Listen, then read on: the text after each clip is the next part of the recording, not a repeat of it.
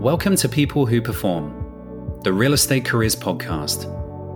Each episode will bring you conversations from business leaders and up-and-coming stars in the commercial real estate industry in Canada. Our guests will share their unique career journeys, passions, and advice on what it takes to be successful in this industry. This podcast is brought to you by Highview Partners, connecting people who perform in Canadian real estate. I'm your host, Richard Costello, and today I'm pleased to introduce Daniel Bronfman. Daniel is currently a leasing representative with Canderel, responsible for leasing a portfolio of 12 office and retail properties covering over 3 million square feet across the GTA. Prior to Canderel, Daniel started his real estate career working for CBRE in their sales trainee program, before moving into corporate services, assisting leading organizations with their real estate needs. Daniel has a degree in international economics and finance from Ryerson and is a designated broker of record in Ontario. Known for his excellence in customer service and ability to get deals done even during a global pandemic, Daniel is an up-and-coming star in the real estate industry. Daniel, it's great to meet you. Richard, thanks for having me. As you can tell from the chinking of cups on saucers in the background, I'm meeting Daniel today at my favorite virtual coffee shop. So Daniel, what can I get you to drink? You know, I'm not the biggest coffee connoisseur, but as long as it's strong, like a Starbucks blonde roast, I'm happy. Give me a couple Splendas and a little bit of milk in there, and there we go. A blonde roast with a couple of Splendas coming right up. Okay, so I mentioned in the intro, Daniel, you started your real estate career at CBRE, and it's a fairly common first step for many aspiring real estate professionals to begin their careers in real estate brokerage at one of the big firms. But what was your particular experience? So my experience working in brokerage might not have been the typical experience working in brokerage. Coming out of their sales trainee program at CBRE, I interviewed with a few different teams, and one of them was the corporate services team, and they work with some of the biggest corporate clients in North America and in Canada. And really what they do is transact for those large corporations and do their transactions across Canada or across North America. That team pumps out over 300 transactions a year. And as opposed to a typical broker who's going out, showing properties, speaking with clients on a regular basis, we were focused on transactions. So finishing up leases, amendments, extensions, you name it, that team was doing it. So it wasn't the typical brokerage experience, but I definitely learned a lot. What would you say were the biggest takeaways? The biggest takeaways were working with some of the largest organizations in the world. So, for example, TD Bank, I worked very closely with them and worked on their real estate across Canada. It was also a great opportunity to actually come out pretty green and dive into these sophisticated leases, these sophisticated amendments, and really an opportunity to learn the industry fresh out of the gate. And you're with Canderel now, so in case any of our listeners are unfamiliar, can you give us a high-level overview of the business? For sure. So for those of you who aren't familiar with Canderel, Canderel stands for Canadian Developers of Real Estate. So we are owners, developers, managers of real estate, and we're the only privately owned owners, managers, and developers of real estate that operate nationally across Canada and all of the major markets. So that's something that helps distinguish us a little bit. And what have you found to be the main differences working for a landlord? The main difference is, for sure, you become a lot more familiar with the properties you are responsible for. As opposed to working on leases and amendments across Canada and even across North America for some of our clients, I'm focused on these 12 buildings and these 12 markets, and I've become an expert in these buildings, these markets, become very familiar with the agents, the tenants. So it's that familiarity, I'd say, is the biggest difference as opposed to doing one transaction and moving on to the next one. Right. Okay. And what about a typical working week as a leasing representative? What does that look like? Well, it looks very different in a post-pandemic world than it did a few months ago. So a few months ago, a typical day, I'd say, is that there really isn't a typical day. You're touring, you're speaking on the phone to different agents, you are working with the internal people at Canderel, trying to coordinate different leases, trying to coordinate different projects. So the one consistent thing is that there's no typical day as a leasing representative. And when you say you're talking to different agents, these are tenant representatives? These are tenant representatives, yes, exactly. Getting a feel for the market, seeing what their tenants are doing, touching base with the agents for tenants that are in our buildings, touching base with the tenants that are in our buildings. It's there's a lot of relationship maintenance in this role for sure. And I guess, how do you go about developing those relationships with the different brokers out there? Just picking up the phone, chatting for a little bit, getting them out for, and this again is in a pre-pandemic world, getting them out for a coffee, a lunch, a beer after work, just putting a face to the name, which Zoom has helped with that in the post-pandemic world, but really getting out and having face-to-face interactions is the basis of establishing those relationships, and then doing good work and getting deals done. There's nothing like a relationship builder than getting deals done. So how would you say life has changed for you during the last couple of months? So for sure in the last couple of months, life has changed. I'm talking to you out of my home office right now as opposed to being out of our Canderel office. A lot more Zoom meetings. And I'd say for the first bit there when the coronavirus took off, tenants, Canderel, everyone was trying to figure out what they were doing. So other than speaking with people and having certain touch points, everything I had been working on kind of came to a sudden halt. And it's good to see that over the last month or so, things have started to pick up in Toronto and for sure across Canada. Toronto's lagging behind a little bit actually, but things have started to open up. These deals have started to resurface, ones that I was working on before. I actually just completed a brand new lease in the pandemic, my first one. So pat on the back to myself. A huge pat on the back. I think that's excellent work and encouraging to hear that things are starting to move along. So Daniel, what would you say is the best thing about your job? So there's a couple best things about my new job, and I've been with Canderel since August and have thoroughly enjoyed my time there. I'd say getting out, meeting new agents and new representative from the tenants that are in our buildings has been one of the best parts of my job. I have met agents and tenant representatives, like I said, that I've established relationships and know that we'll keep in touch, we'll be friends for the foreseeable future. So to be able to establish those new relationships has been a really rewarding part of my job. And then the other part that I would say is my direct bosses have been really invested in my personal growth at the company.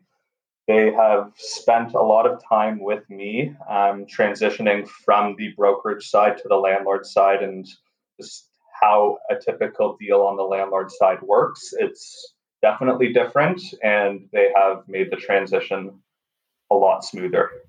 And what about the most challenging parts of your job? What would you say they are? I'd say the most challenging part of my job is pulling different people from different departments in together. So for one lease deal, I can be talking to as many different people from construction, both within Canderel and a third-party contractor, property management, the city, the tenant, lawyers, the tenant agents. So right there, I've listed off 6 different parties, and I'm sure there's more I've missed out. But pulling all of them in, staying on top of them as the touch point for all of them, and making sure that everything is coordinated and on track has been for sure the most challenging part. Coming from CBRE, I was really worried about my transaction and what I had to do to get my transaction done. Now it's a lot of pulling and coordinating. And what skills do you think are most important in order to be a successful leasing manager? So some skills I've had to work on and I think are really important are organization. My inbox on my Outlook is extremely organized by building, by prospective tenants, and then each tenant in there. And it just makes keeping track of my daily life a lot easier. So I'd say organization is a big thing with 12 buildings. You're speaking to tenants about renewals, about new leases, you're speaking to prospects. And with over 3 million square feet that I'm looking after, there's constantly different people that I'm trying to keep track of. And along those lines, I'd say work ethic is also extremely important. Nothing can slip through the cracks. If it does, it falls on you. And if you're the reason deals aren't getting done, you're not going to be a leasing representative much longer. So I definitely say work ethic is important. And then being personable, being able to relate to someone and seeing where they're coming from, and also making sure that they see the position you're coming from and not just coming down with an iron fist, but really working with people and negotiating with them and making it a true negotiation and not just, I'd say those are 3 very important skills. Yeah. No, that's great. What's your proudest professional accomplishment so far then, Daniel? So far, I'd have to say my proudest professional accomplishment is actually getting hired by Canderel, and then a couple months thereafter being promoted to the broker of record for Canderel in Ontario. I was interviewing with Canderel for about 6 or 7 months, and I wasn't really speaking to many other groups. I saw this opportunity and was very interested in it. So I was pushing hard, and my boss, Mike Vilner, could probably tell you I was following up pretty frequently with them. And once it finally came through, that was a great feeling. And then to be promoted to the broker of record after being there for a couple of months was also very rewarding for sure. And what does the broker of record mean? So the broker of record is a signing authority with the brokerage, and I'm responsible for maintaining the brokerage's status, which also involves all employee terminations, hirings, their renewal of their application. So there's a few different aspects that are involved with the broker of record, and it's been a new experience for me, but speaking to a lot of different people from across our organization that I probably wouldn't have been speaking to otherwise. So grateful for the opportunity. Yeah, good for you. For anyone starting out in the industry, finding the right mentor can be invaluable. Who's been your go-to person for professional advice, and how have they helped you? So like I mentioned earlier, the most challenging part of my job so far has been pulling in and working with a bunch of different business units. 2 people who have been instrumental helping me out with that have been Michael Vilner and Richard Diamond. They are both, Michael Vilner is the national lead for leasing across Canada with Canderel. Richard Diamond is a senior vice president. He started up Canderel in Toronto back in the 80s. Canderel's head office is out of Montreal, so he was the first one to come over from Canderel from Montreal. Still very involved with the company, and they're always open for any type of a question I have, whether it's dealing with the city and asking for zoning information and advice, whether it is just tying a deal together. They're always there. They're really responsive. They've been a great help in helping me progress in my career for sure. 2 solid people to have in your corner. 2 solid people for sure. Looking forward, what career goals have you set for yourself?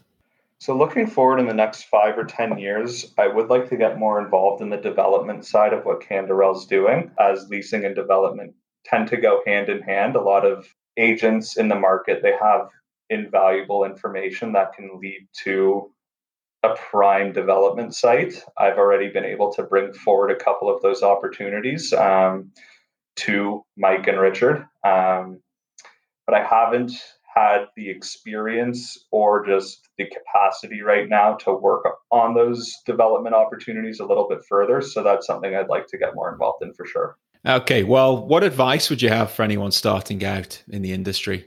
So, for anyone starting out in the industry, whether you're thinking of getting started out in the industry, whether you're just getting started out in the industry, one thing I had heard a lot when I was in the interview stage is that they want experience. And I remember feeling, how do I get experience before having my first job?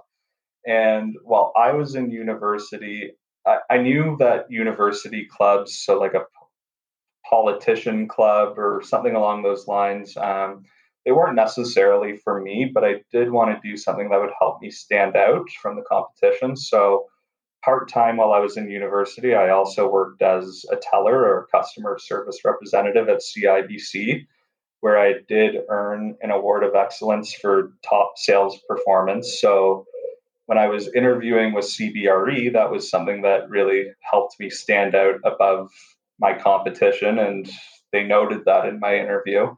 And even when I was interviewing for that teller position, when I was in high school and early university, I was very interested in finance, which is why I was in economics and finance, and earned my Canadian Securities course and Conduct and Practices Handbook, which, if you get those two, you are qualified to be an IA, an investment advisor. So when I was interviewing at the bank, they saw, okay, this guy's clearly interested in finance. Let's give him a shot. And it worked out for both of us because that gave me the experience I needed to start my career in real estate. And it gave them someone who got top level performance who was clearly interested in finance. So Yeah. I would say there's always a way to get some type of experience to make yourself the best candidate you can be and to really dive in and do it. I think that's great advice. And it's a question I get asked a lot when candidates apply to roles that perhaps they don't necessarily have the direct experience in. And it can feel like a chicken and egg scenario. How do I get the experience if I'm not given the opportunity? And your suggestion of leveraging your transferable skills is really true. And if you can demonstrate that you have excelled at something in the past, then perhaps those qualities will be recognized during an interview process. It's not always easy, I will say that, but it will help to set you apart. Okay, so getting to know you a little bit here, Daniel, what's a passion of yours that you might rarely share with people at work?